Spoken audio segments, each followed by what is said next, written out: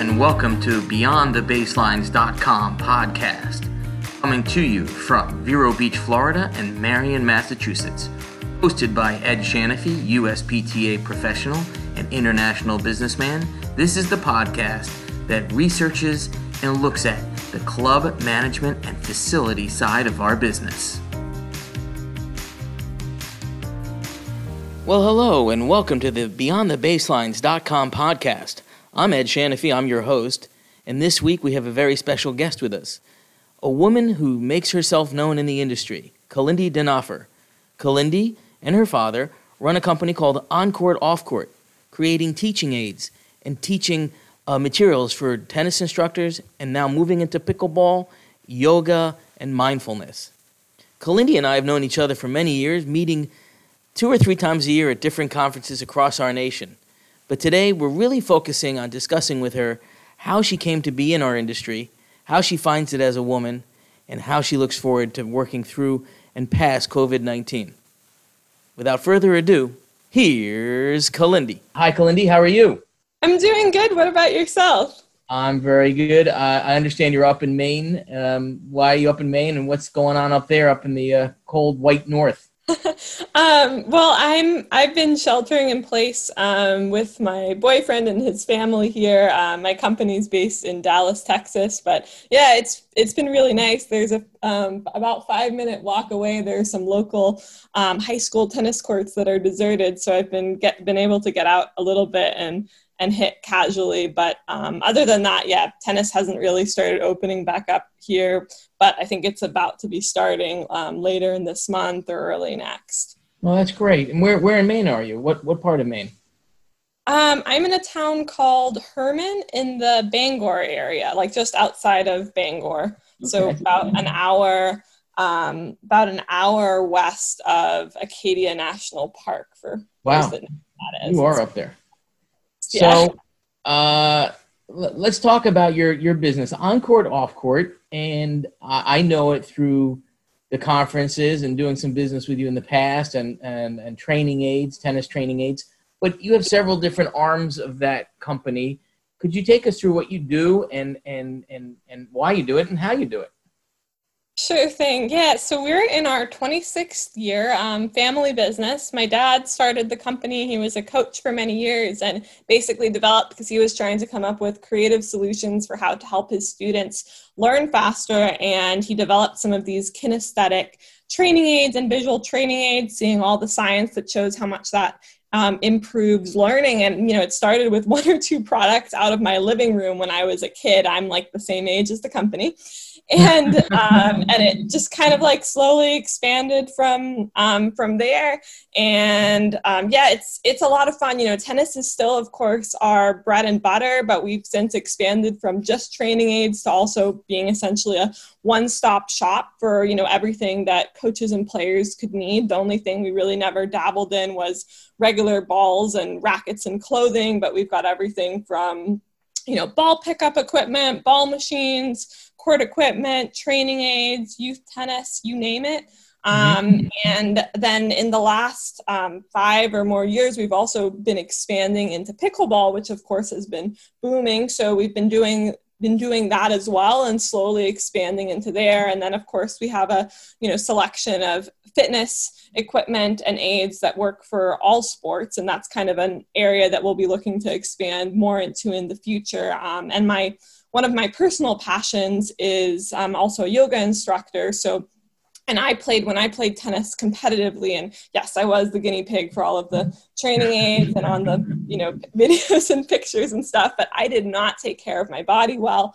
So I got beat up and had a lot of injuries, and a lot of what I'm learning now is something that I feel passionate to, share with coaches and players. So we'll be adding that to our line later in the year, starting with, a few portable travel yoga mats that are easy just to stick in your tennis bag, and including different series and stretches for how to get more balanced. Fantastic. Let me ask you a question. On-court, off-court, such a good name for your company because you've moved into the fitness side, you're moving into yoga. But with pickleball's growth, and I just saw a blog the other day where, again, tennis is feeling threatened, quote unquote, by pickleball. which I don't personally believe. But what is your breakdown? And have you like, is it 40% of your sales is now pickleball? Where's your percentage of sales, and how do you see that growing?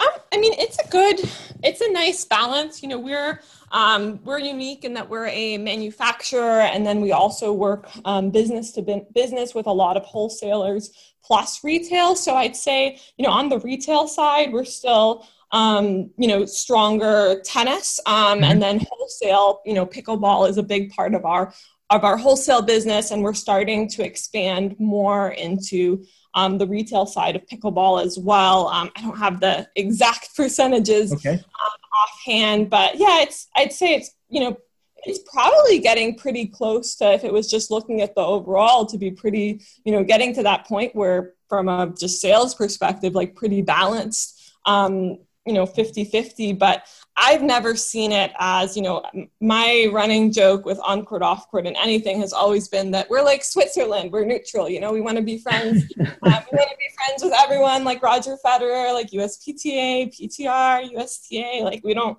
want to pick sides. So right. You know, right from the beginning with pickleball, we thought, hey, this is awesome. We never saw this something that's taking anything away from tennis. And I still don't think that, you know, I grew up playing tennis. I love tennis. I'm always going to love tennis. I've started playing pickleball a bit too. And I also love pickleball. It's a lot of fun. It's different. They're related. You know, I think the two can go hand in hand, and people can play tennis or pickleball or both. And yeah, I've never really liked some of the butting heads that's come into play. But, I mean, that's all happen.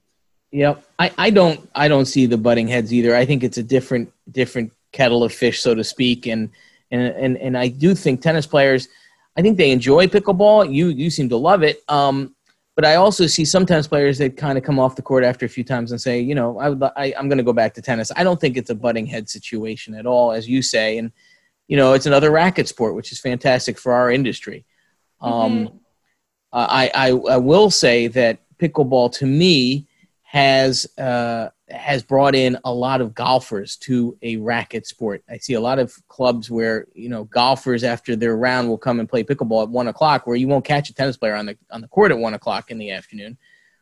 So it has expanded that, and I think you're seeing that through your purchases, as you say. Yeah, totally. Yep. It's not, and you know, I mean, I think even from attending some different industry conferences, I remember one person was talking about how they've been exactly what you were saying with golf, like they've been introducing golfers and other members who otherwise wouldn't play tennis to pickleball, and then even tying in some programs where they might love pickleball and then they start to feel more comfortable with a racket sport, and then they might eventually try tennis or not, but regardless, it's still, you know, it's helping with racket sports in general. And yeah, I don't think anyone who's playing tennis is getting tired of it and switching to pickleball now. You know, for some people who are having, who might be older or struggling with different injuries, I think pickleball is easier on the body, and then that's great. It's a way for them to still stay active and on the court, and they're both awesome sports.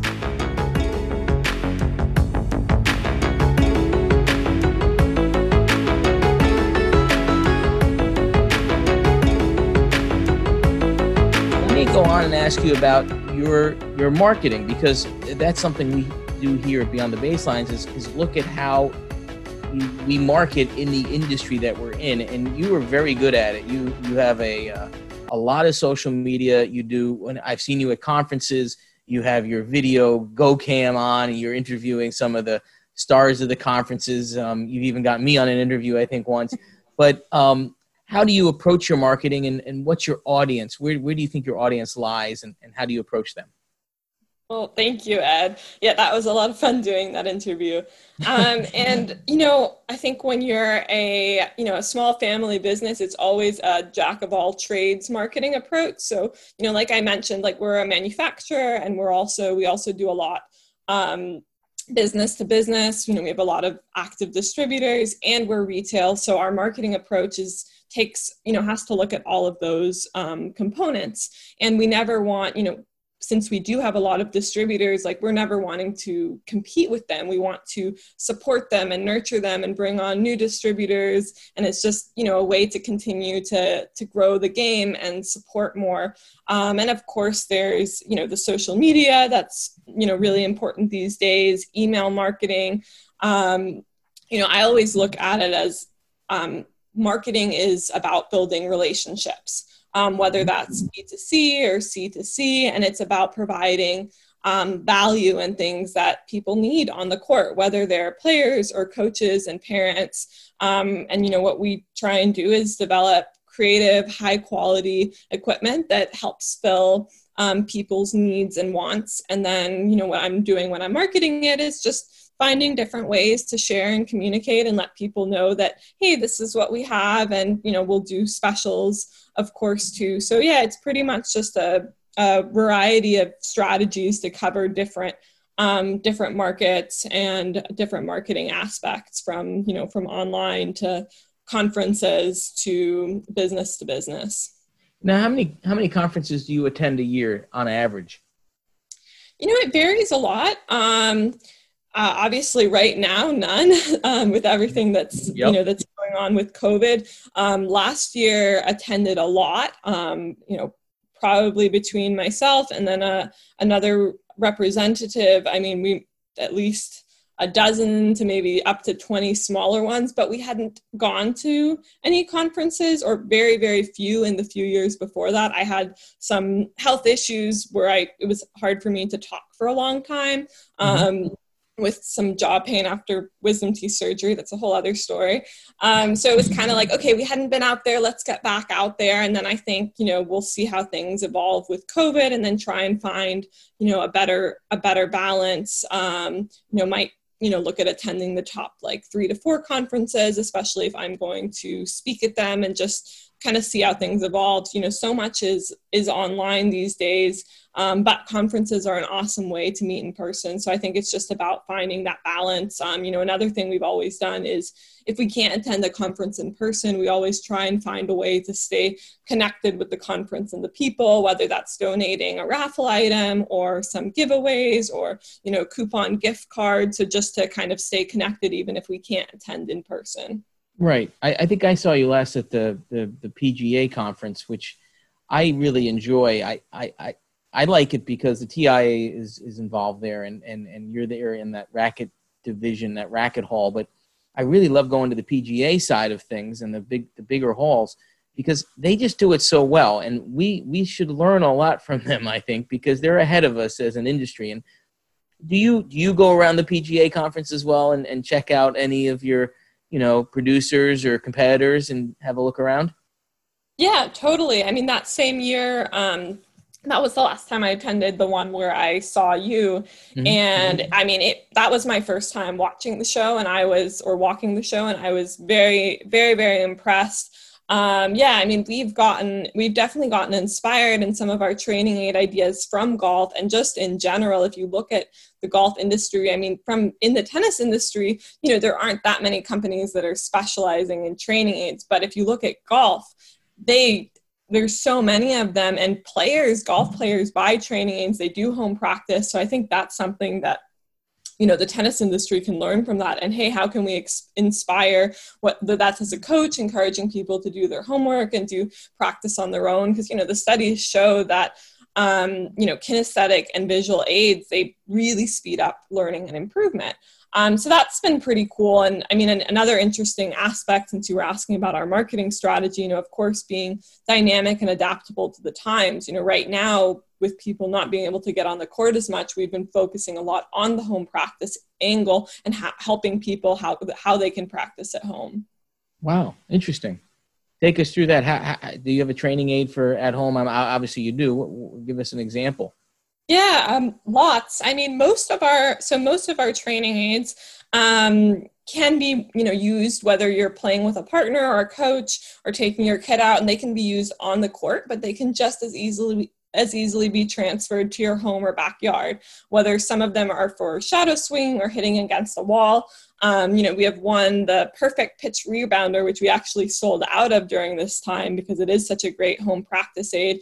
It's just a, light, lightweight portable rebounder on wheels that you can set up in like less than 5 minutes and just have it either in your garage or your backyard. Our portable nets are also awesome. And we've seen, a lot of families and parents buying those recently so that they can practice in their backyard.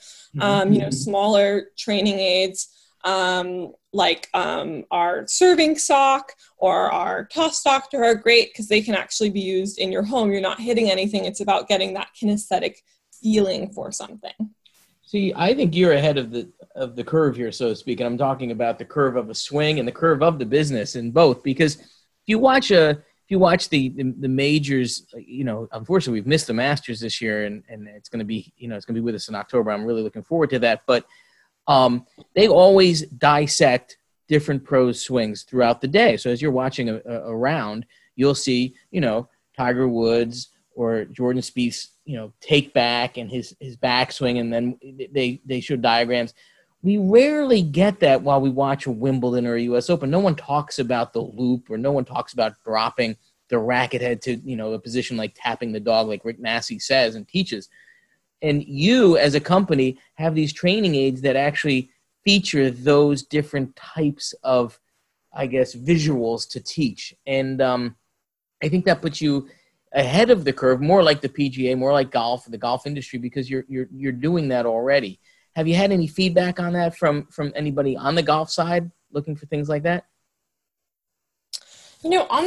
On the golf side, some, we're not, I'm not in touch with everybody in the golf industry. Mm-hmm. Of course, my dad, who developed a lot of these training aids, Joe Dinifer, he has some key golf contacts and friends that he's been in touch with. And I know they like to talk about that a lot. And the golf industry is always amazed at how seemingly far behind the times, the tennis industry can be in getting on board with the training aids. But yeah, I think that's always been our mission is, how can we support tennis and the industry and grow the game?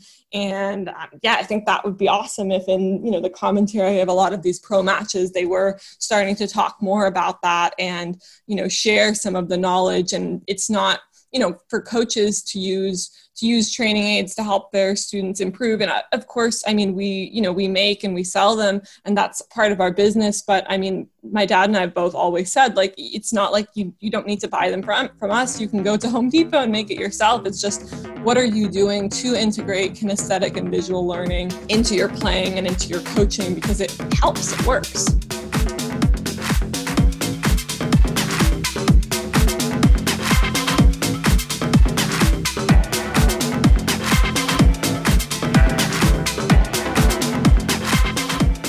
You're a woman in our industry. You're a public figurehead in our industry. People know you. They go to a conference, they see you. How do you see yourself advancing women in our industry? And I ask that because it was noted recently that only 23% of all tennis instructors are women. Part of the series we're doing is asking the question, why? And I'm going to ask you that question. Why do you think only 23% of instructors in our industry in tennis are women, and what can we do about it to change that? Yeah, that's interesting. I think I'd heard that figure before, that 20%. I think that's the case in a lot of industries that have been historically male. It's a sports industry. If you go over to yoga, the numbers are completely opposite. So it's probably just that, if a girl is playing or in college and maybe it crosses her mind to want to teach, and she sees that it's mostly men, then that could be a little bit intimidating, and not having enough maybe female role models. I think the more that our industry can do things like having mentorship programs, specifically, partnering with experienced women in the industry with the young up and comers, I think that'll be awesome. I think the more we can approach things like looking at even the learning differences of, girls and boys starting out and nurturing that. We've worked with Judy Murray on her Misfits program and supplying the kits, and seeing that, I've gotten to experience firsthand her awesome program, Misfits for Girls, and the teaching approach of nurturing the girls. And of course, that's at a young age of starting them off. But I think that kind of concept of, putting girls in groups together, surrounding them with with women teachers and role models, that's awesome. It's creating a safe space for them where, maybe if it's a mentorship program where it's one girl in a group of 5 boys, then, that's also awesome. And definitely that shouldn't be eliminated. But I think it might be a safer space if there's also, a group of 3 girls. I think some study that I read a while back showing, like, if it's an all girls school, that the girls tend to excel more in science and math, speak up more, and otherwise be bolder and more confident, just because no one's telling them that they shouldn't be good at science or math because that's what boys are good at. Versus if it's one girl who's really good at science in a classroom filled with mostly boys, she might be less less confident to speak up. Right. Good points. And let me ask, so as you said, you've seen that figure before. What can we do other than have role models? Is there a way that we could, and here's an example. I went to the USPTA conference. I guess it was the World Conference out in Las Vegas. And one of the whole days was devoted to women presenters. And in actuality, I didn't realize it until after the fact. And I didn't notice that all the presenters for the whole day were women. And I thought that maybe the USPTA mismarketed it because I didn't realize that. They should have, trumpeted it and made it a major, ingredient of the conference. But it was a fantastic day. Are there things like that you can think of where we could push gently to get more women involved? Any come to mind? Yeah, I think, I agree with you. I think, I was at that conference also, and I think I noticed it, but it was more like, oh, that's interesting. Like, it wasn't as boldly marketed as it could have been, but right. It's great that these organizations and conferences are starting to do that. I know at the PTR conference earlier this year, they also had a Women's Day and a Women's Forum. I think the more that, even if it's the 20% right now, but the more that, women can be encouraged to attend conferences, to speak, whether that's the organizations reaching out and, supporting them in whatever way they could to help with that.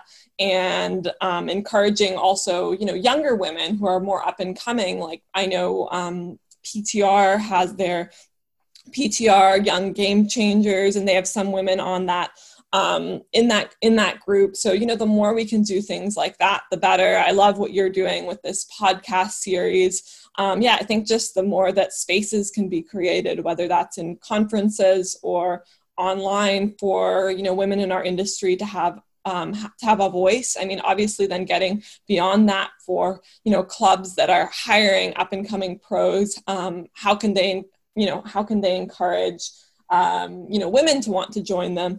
I don't know, maybe you have some ideas of that as well, but I think just as a starting point, kind of making it known that they're, they want to hire women, and, maybe having, going to some colleges where there are female players. There's probably lots of different ideas of how to attract, women athletes who might be interested in coaching, in getting into the industry, but don't know how to get involved, whether they should get involved, and, whether it would be a motivating and safe space for them.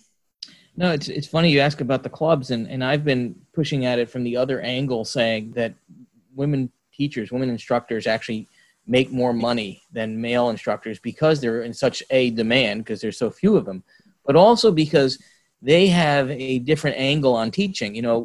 Probably the majority of league play is women members. And I've heard from a lot of women while I teach, they'll say, hey, I like taking from you, Ed, but Alyssa understands the female game better because she's a woman. And I can see that. And I think the clubs aren't always in tune with that in our industry. They think of other things, but they can actually look at the revenue streams and actually make more money if they have a woman director or a woman head instructor. But I'm pushing at it from that side, as you know. And let me ask you to move on. I know you work with your father, but when you were playing competitively and thinking about what you were going to do, probably while you were in college and gaining your education, did you have a female mentor push you in a different direction or in the direction that you are now going? And was there a mentor that you can think about back in those days that was female? And who was it, if there was one?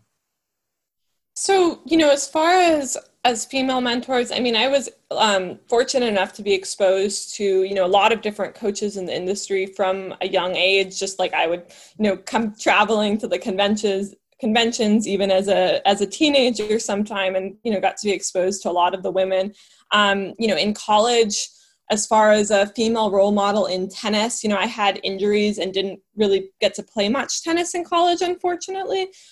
So not so much from tennis, but from, just female role models in general. Like, yes, I definitely had those in college. A couple really strong ones come to mind. My Spanish professor, and then a professor in the business school from Italy. And yeah, it wasn't that they were pushing me away from tennis or towards tennis. It was just kind of personal and life development. But, now that I am in the industry, a big role model and mentor of mine is Emma Doyle. And if you haven't had her on your podcast yet, I think she would be an awesome choice. Yeah, she's wonderful, very inspiring, from on-court, off-court's perspective.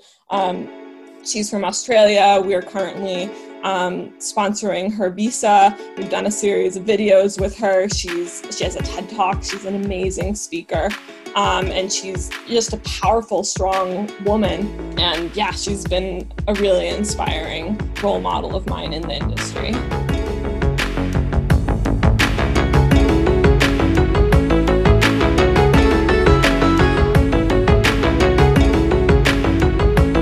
Looking forward to, the tour coming back and the U.S. Open. We haven't heard at this point what's going on with the U.S. Open. We know Wimbledon's canceled for the year. Roland Garros is coming up in the autumn as like the Masters is. Have you found that you miss sports? Have you missed this with this hiatus? Have you missed the sporting world?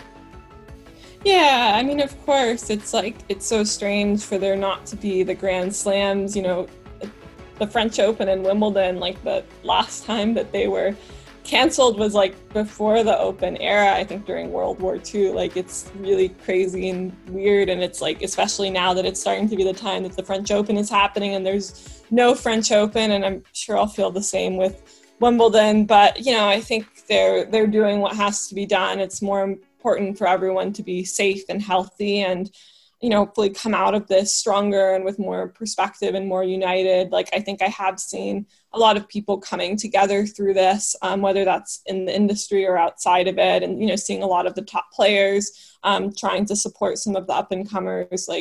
It's just part of life. But yeah, of course I miss it. Yeah, you make a good point there. I've read more pieces recently since COVID about the non-top 10 players who are out there grinding, barely making it, just getting enough money to go to the next tournament, get to their next stop on the tour. There's been some chit-chat about how, to support those players. And I think that has brought the tours together. I know there's been talk about merging again the ATP and the WTA tours recently, but I do think all those conversations do bring the industry together, and the industry actually, a lot of times I'm sure you see it, is that the pro tour and the teaching industries are very separate, and maybe that's where golf has it a little better, is that they don't have that big separation between the PGA and the PGA, but we do. But I think recently, and maybe you have a comment on that, our pro tour and our quote unquote teaching instructors have gotten closer because we're all in this together. Yeah, I would say, it's without any concrete statistics on it, but yeah, I think that's the overall energy I've perceived too. I feel like that's just happening in general. We're the tennis industry, it's like a big, it's a big family, and whether that's at the pro level or down to the teaching pros, and it's like we are all in this together. I mean, I think you see that in general through this, of like we're all in this together. Like this isn't, a virus that is just hitting tennis or golf or whatever the industry might be. And of course, there's always multiple sides to things, and it's a hard time for so many people, but it is nice to see people coming together. Yes, it is. And coming together, it brings me right on to our last subject, which is yoga and mindfulness. And I know from your social media, this is something you hold very close to your heart. You mentioned it earlier. But take us through how your journey into the quote unquote mindfulness that you are representing and that you're a part of and that you want to be part of your life. Take us through how you got there, that journey, and let us know, let us into the inside of your mind as to what you're looking for out of it. So, I started learning about mindfulness, really going back, like I've, like probably many tennis players and coaches can relate to is, getting nervous or having anxiety in playing or in matches. I think I've always been wired a little bit more on the, on the anxious side. I've choked in matches. I've had different experiences. I also had a lot of injuries from not being very in touch with my mind body. I had hip surgery at 16. I had another injury my freshman year of college. It just kind of went on and on. I think it finally got to a point. It was like the cherry on top was I had wisdom teeth surgery go like horribly, horribly wrong, like about 4 years ago. And also my hip had gone out again. And it was really painful to talk. And that was really anxiety producing and very frustrating. And it's like, I couldn't, I wasn't able to play tennis then, and it really made me go within and start my healing journey. And I took several different mindfulness trainings, starting with a mindfulness-based stress reduction from Jon Kabat-Zinn, and then a mindful self-compassion, and then a mindfulness training. I became a certified yoga instructor, took a lot of myofascial release trainings. Really, all of this was just going on my own healing journey. And then, like many of us many can maybe relate is, especially tennis coaches, is as, we're learning something ourselves, there's that natural inclination to want to share and empower others with it, even though I am very far from perfect and I'm still learning and practicing a lot. But as the more I've learned, the more I want to share, just like, on the kinesthetic learning side, or whatever that may be. So, really, all mindfulness is it's like we have muscle memory, but really when we're talking about muscle memory, it's about the connection between our brains and our muscles. So mindfulness is about getting that mind-body connection stronger. It's about being, aware of what's even happening for us in the present moment. I've sometimes had the experience, and, you may relate. It's the end of the day and you feel like you can feel all of this tension in your body. It's almost like you've gone through the whole day with your fists clenched. You do, like I've had people in a seminar sometimes go through the exercise of being really relaxed, taking a few breaths and comparing that to having their fists clenched. And what we don't realize is we'll often play a whole match or a whole practice or a whole day coaching with our fists clenched, super tight, lots of tension building up, not very many deep breaths. And especially during, an uncertain time like this, it's very anxiety producing. So I, felt even more inspired to want to keep practicing a lot of these tools myself and share them with others. And, it can be as simple as just, a few times in the day, taking a few deep breaths. I have a lot of short exercises, and it doesn't have to be, people think that, mindfulness or meditation, it needs to be like this formal, sitting practice. It doesn't need to be. That's great if you want to do that. But it can be just as simple as a starting point. I like to tell people just to pick one exercise, one activity that they're already doing in their day. Maybe that's brushing their teeth or showering, walking their dog, and making that as really as mindful and centered as possible, taking it all in, all five senses. The studies just show how much starting to integrate these things into your life can help with performance, happiness, well-being. On the tour, on the tennis side, Djokovic is a great example of someone who practices this at a very high level. Right, and he's written about it. I always thought, we'll miss Sharapova, but I could always see her doing her little yoga breath, closing her eyes at the back screen and then coming up to serve. And again, that's mindfulness there. For me personally, I try to be clear the mind while I stretch. And of course, as I get older, the stretch is causing so much pain, I can't be any less mindful than I am. But do you incorporate stretching and yoga in your daily routines? Yes, I do. I mean, again, I'm far from perfect at it, but yeah, I have some routines and specific stretches for balancing. It's obviously also important to be stretching the right things and getting in touch with your body. Like that was, another issue of mine when I was training competitively. I wasn't in touch with my body, so I might do things past the point of pain or in other ways that was throwing me farther off. So yeah, I think it's super important. If you're just doing a stretch and you're not really paying attention to it, or a strength training movement or anything at all, a tennis stroke, and you're doing it outside of your body, not connected, it's going to be really easy to get injured, and you won't do it as well. So yeah, if I'm doing some gentle stretching, I'm incorporating deep breathing and trying to really be in touch and feel into what I'm feeling, and it becomes like a moving meditation. Exactly. I do think if anything is going to come out of this COVID crisis, I think that at-home fitness, at-home stretching, at-home, as you call it, mindfulness, is going to be a new craze. I can see Peloton's stock is going to go up. I don't think the gym stocks are going to be going up. And I think you and many tennis players who do a lot of fitness at home are ahead of the curve on this one, because I just don't see a lot of people going out to the gyms anymore after this.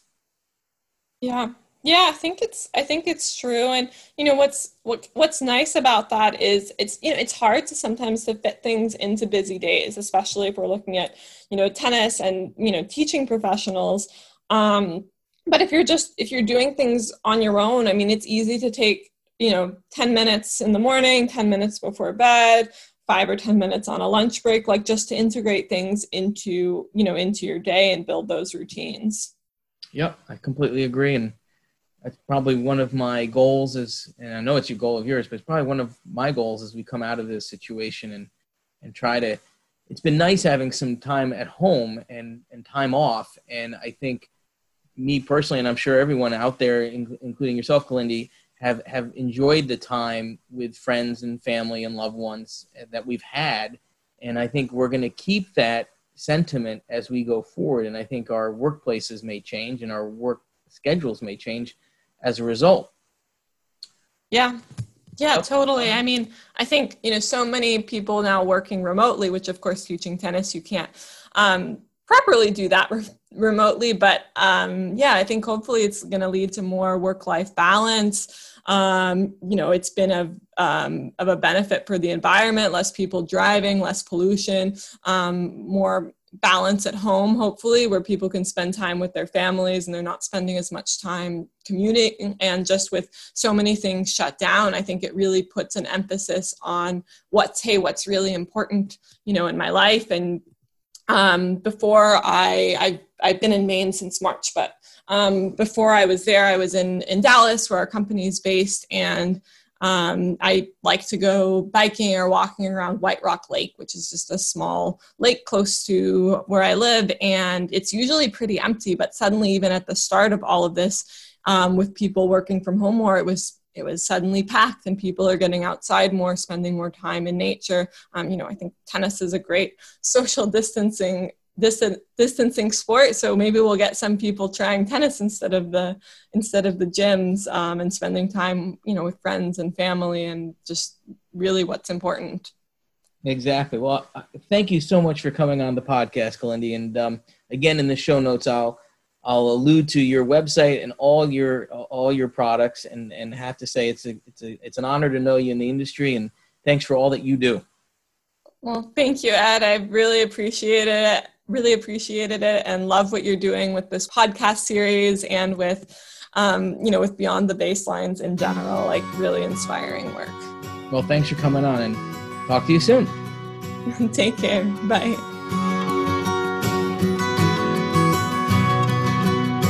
Thank you for listening to the BeyondTheBaselines.com podcast. I'm your host, Ed Shanafy, and it's a pleasure bringing you every week news and views and great guests from our tennis and fitness industry. You can always reach me at beyondthebaselines@gmail.com or by phone at the office on 508-538-1288. Please do visit our website, beyondthebaselines.com. And on our site, there's a link to our Patreon page, which has even more information for you and your club and your facility in our wonderful industry. Thanks for listening. See you again soon.